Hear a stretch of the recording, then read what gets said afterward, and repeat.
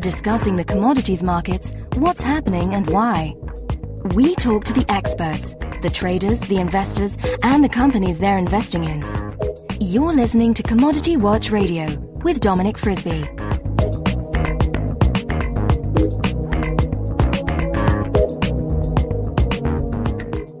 Hello and welcome to Commodity Watch Radio with me, Dominic Frisby. I'm sitting in a cafe in St James in one of the better parts of London with Michael Hampton. Mike is based in Hong Kong. He's a trader, an investor and an author, and he's here in London for a couple of weeks. So welcome to London, Mike. How are you doing? Very good, Dominic. Good to be with you. And Mike's written a very interesting article. In fact, before we address the article, I should just say this is the last ever Commodity Watch Radio because as from the next programme, I'm rebranding the show and changing the name because of the fact that we talk about so much more than commodities. I'm going to keep the new name of the show a secret until then, so you can watch this space with bated breath. So that's the kind of the notices out of the way. Now, Mike, you've written an article. Forgive the traffic if it's a bit loud. You've written an article.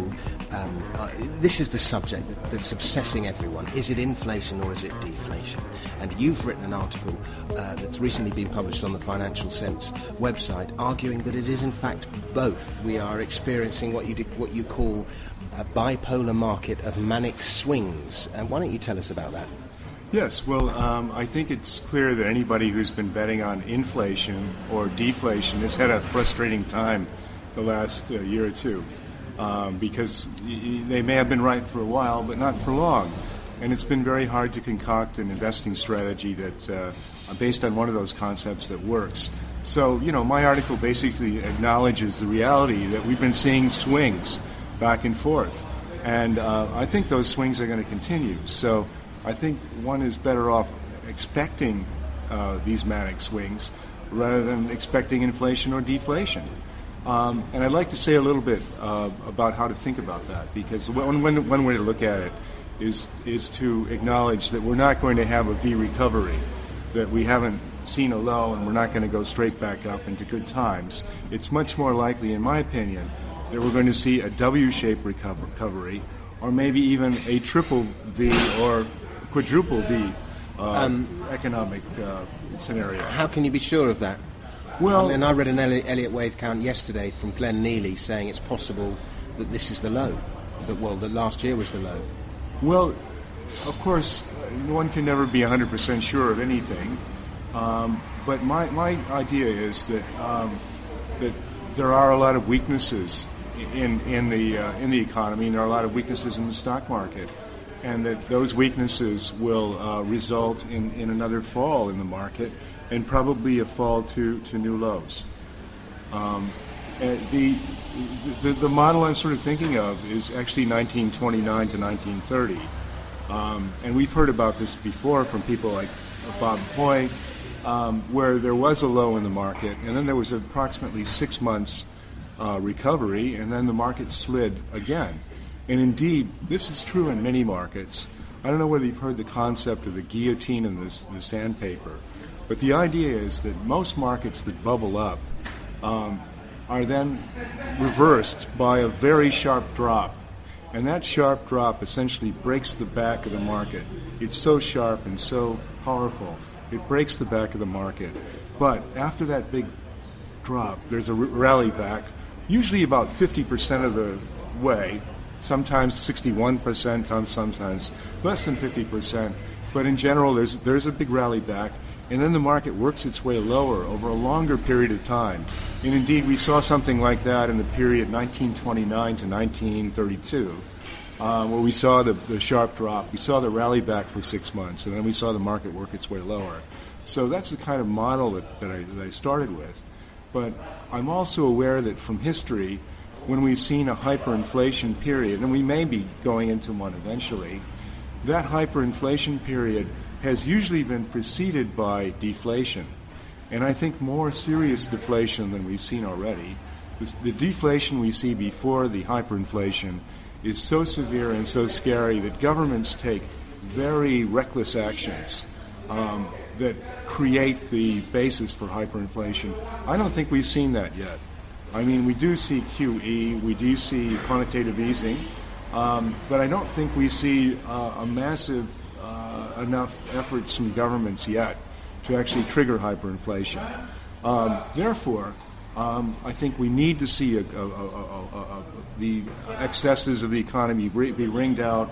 We need to see more of the weaknesses exposed, i.e. we need to see a period of deflation, and then that eventually will trigger a reaction of government policy that could trigger hyperinflation.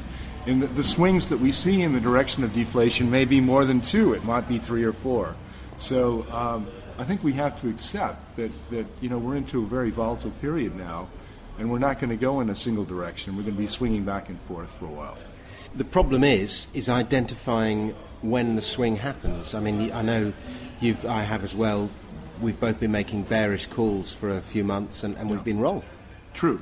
And I want to talk about why this level might be a good level to look for an end of the inflationary swing up. That inflationary swing up, if you look at stocks, started in early March, and I think we did a podcast on GEI, or at least GEI had its own podcast right on the low. So we identified that low.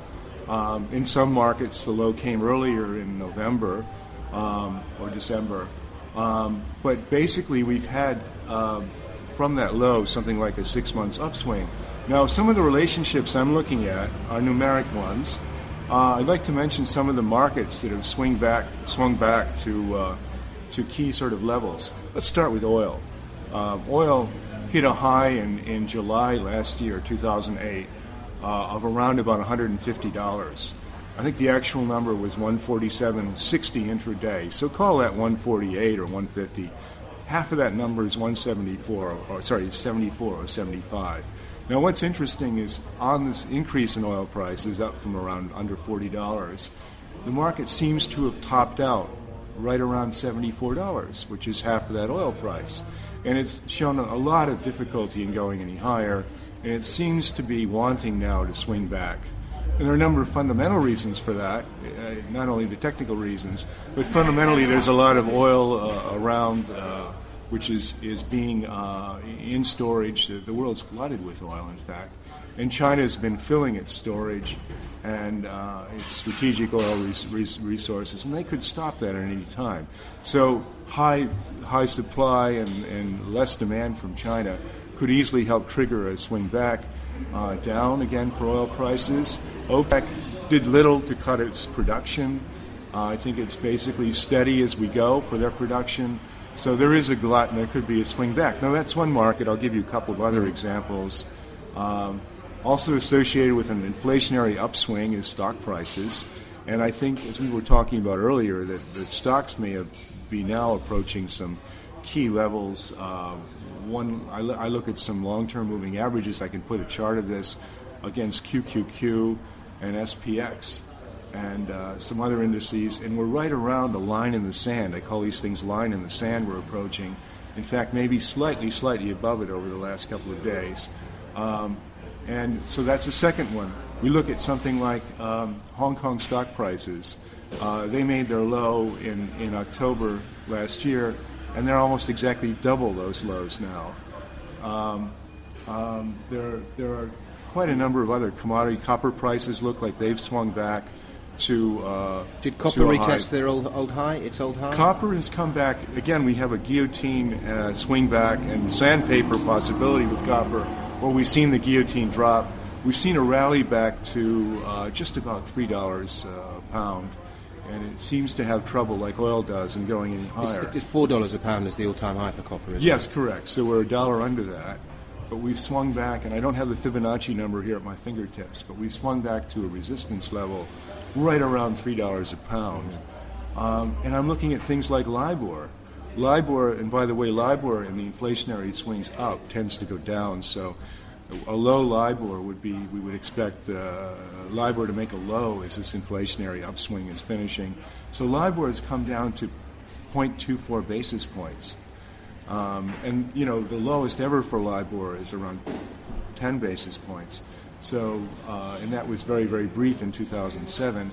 So LIBOR is a sort of back to a very normal level, reflecting very little risk in the markets. Just to add another indicator to your argument, the old, our friend, the Baltic Dry Shipping Index, has been in a decline for some 3 months now, and the iron ore market's fallen. One of our posters on GEI, and I think maybe you saw that number from his work, Cat Flap. Oh yeah, has put some interesting historical statistics showing that the Baltic tends to give a 3-month warning of a turn. So we're right at, maybe a few days past, a point where you would expect to see a turn based on the Baltic Index. By the way, I'm a little wary of Baltic Index as an indicator now because there's such a massive oversupply of ships on order now. Yeah. And that's going to tend to drag the Baltic Index down. But the swings in Baltic should still be a pretty good indicator. Yeah. Forgive me for mentioning this paper, but the Daily Mail had a wonderful picture of all these ships floating in the sea off the coast of Singapore called the Ghost Fleet. And it's just a bunch of empty ships. And the local fishermen say they're haunted.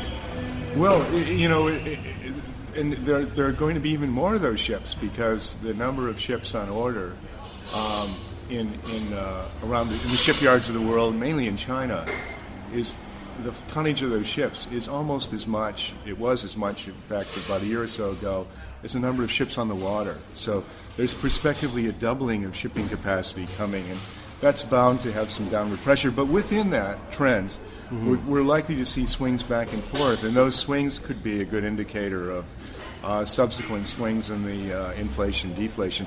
Now, I think I should probably mention how I measure this. Okay. I have actually 4 measures of whether we're in inflationary or deflationary swing.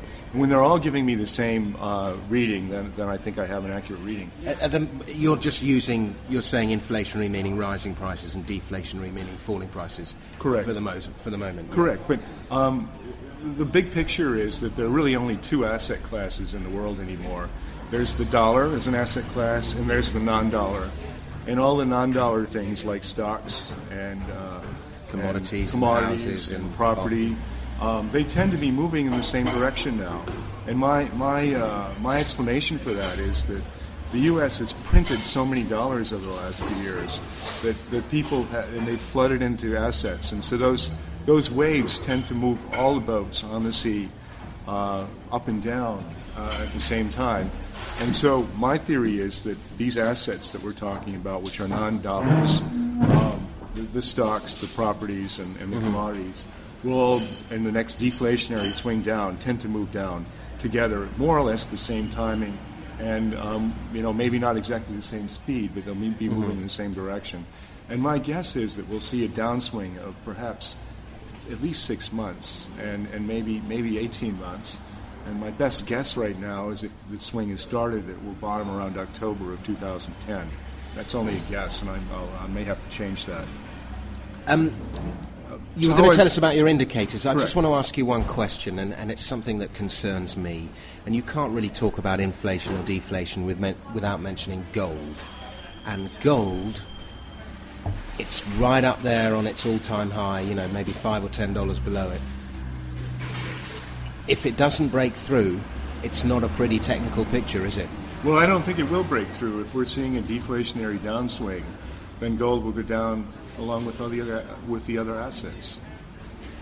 Absolutely, and it is an anti-dollar investment. And it's interesting that while oil only retraced maybe 50, oil only made it to 75, having made an all-time high of 150, gold actually did retest its all-time high. So it showed more strength than anything else. But nevertheless, we do, if you're a gold bug, you want to see it break through here. Well, I tend to think of each of these commodities and indices as a little bit like pendulums, but the 2 fingers that are holding the wire on which the pendulum is suspended are going up and down. I mean, some of the pendulums are going to swing to higher levels, and some won't make it as high as they were last year. Yeah. So that gold has made it to a slightly higher level than it did. Yeah. Around the same level, double top, triple top, as it did before. Whereas oil has only made it halfway to the high of before. And so, effectively, I think we're going to be seeing commodities, as these swings develop, we're going to see commodities, as these swings develop, we're going to see commodities move to different levels. The long-term story here, and then I'll tell you what the indicators are, Mm-hmm. but the long-term story here is we actually have some imbalances in the world, and these swings are a way of correcting the imbalances that were created by too many dollars flooding into the market and too much debt being built up.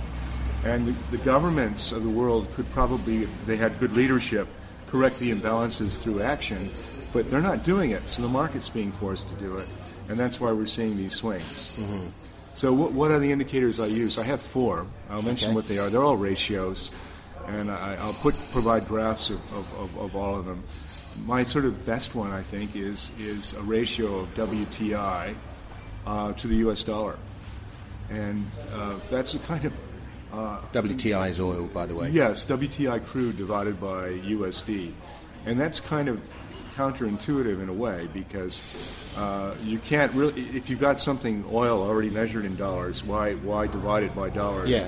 Again, but what I'm trying to do here is I'm trying to have an indicator which tends to be associated with higher inflation, i.e. oil, divided by an indicator which is as the inverse of dollars is inflationary. So I'm basically putting 2 indicators together into one ratio. So there will be times when WTI is pushing up and the dollar is pushing down, but this will show the swing of this indicator is more extreme when they're both pushing in the same direction. And what's interesting is that this particular ratio actually charts extremely well. And right now that ratio is right around 0.96. And it's right back around the high we've seen in the last few months. In fact, it's probably tying the high right now. So you can think of it as oil right now being about $73 divided by USD, which is about 76. Yeah. So 0.73 divided by 0.76 is about 0.96. And I think that chart is very interesting because it's probably shown as the most accurate indicator of whether we're in an inflationary or deflationary swing. So that's the first one. I'll quickly go over the others. The second one is copper divided by LIBOR. Okay, so the idea there is copper, which the governments are buying. China is buying when it wants lots of commodities. May I just say, that's a very highbrow ratio. Most people look at like the silver to gold ratio, or maybe the gold to the housing, but the copper to LIBOR is for the real aficionados. But anyway, carry on. I think you would agree that when China is buying copper, that's inflationary, and when LIBOR is going down, that tends to encourage inflationary activities as well.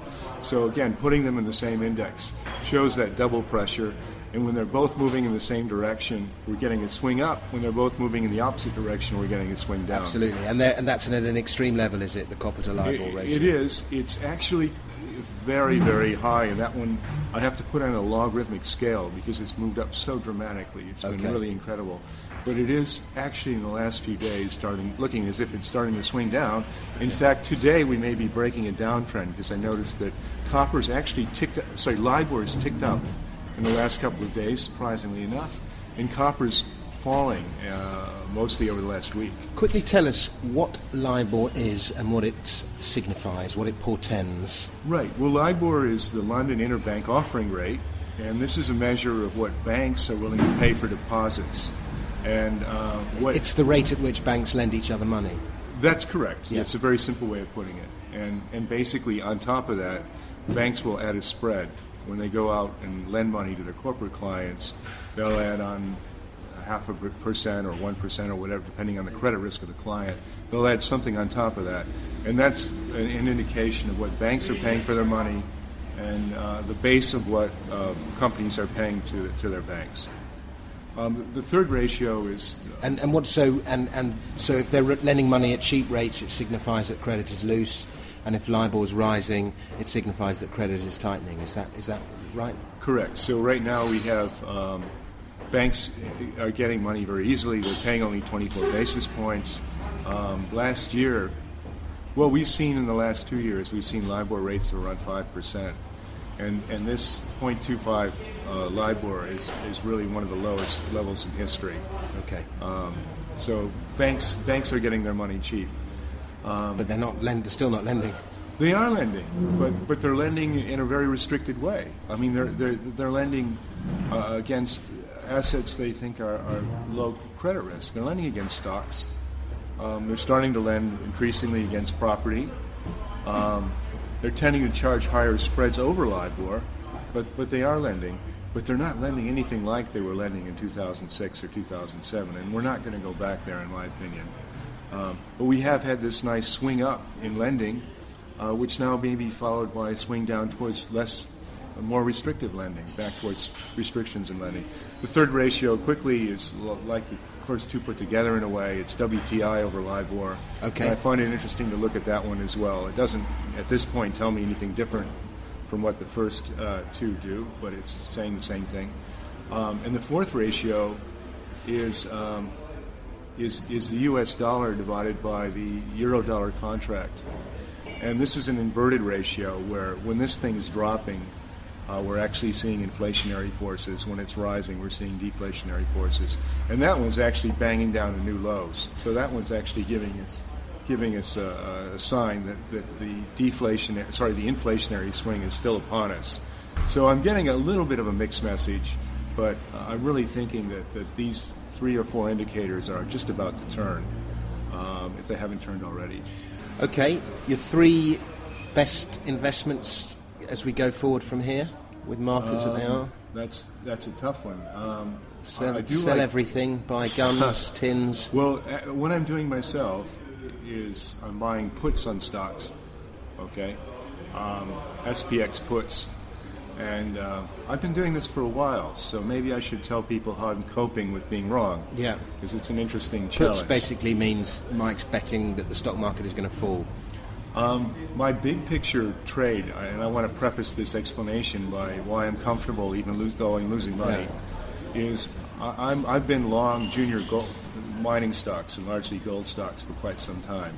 And I'm whittling down that position quite dramatically now that gold might be topping. But I've been making money on that side of the trade, and I've more or less hedged that, and perhaps over-hedged it a bit, by buying puts on the SPX. And so, although I've been wrong about the timing of this deflationary swing, I thought it had started a few weeks ago, I'm not actually overall losing money. I'm actually slightly making money on most days, and overall making a bit of money. And that's because my junior mining stocks have been going up faster than I've been losing money on the puts. So what am I doing now day to day is I'm whittling down dramatically my position in juniors. So that's turning into cash. I'm adding slightly to my position in puts, but I'm doing something else which I call a reset. And this is something I do. My puts I've been buying, even though I've been wrong, at least I chose a time frame, December and later, where I have enough time to be wrong and still make money if I'm eventually right. So what I'm doing is I originally bought 1,000 strike puts, and recently I've been selling those puts, taking a loss, and buying new puts at a higher strike, 1,100 strike. So I'm paying something like 50 points to make 100, because the difference in the two strikes is 100. So this means that my break-even point, if the market starts to fall, the S&P starts to fall, is much closer by. Okay. So by doing this reset from time to time at different higher and higher levels, you're just getting better value, basically. I get myself into a better value position. So that's what I've been doing, and I've been living pretty comfortably with being wrong about the markets and actually making money every day by having this position on. Okay, Mike, as we close, comment from the gold bugs. You think gold has hit an intermediate top. Do you still like it as a longer-term investment? Yeah, I think I will be excited to have a chance, if we're seeing a deflationary swing, to be buying gold much lower than today. At least $100 lower, possibly a lot more than that. And when we see that, and there's signs that the swing is turning the other way, I'll be aggressively buying gold and gold calls, and I'll be selling my puts, hopefully at a nice profit on the S&P. All right. Well, Mike, you've been by far and away my favourite guest to have on this show, and thanks so much for all your contributions, and I look forward to welcoming you to our next programme, which will be called Frisbees, Bulls and Bears. There you go. Great. Well, I think I'll hopefully have a chance to be both a bull and a bear as time goes on. Good stuff. Mike, why don't you give out your website address for anyone who wants to contribute? Yes, people, please come and have a look at the charts I put up on globaledgeinvestors.com. Good stuff. Mike Hampton, thanks very much. Pleasure. Commodity Watch Radio is presented and produced by Dominic Frisby for Mindsight, with music by Manolo Camp. To discuss the markets and have your say, why not visit our bulletin board at globaledgeinvestors.com. That's globaledgeinvestors.com.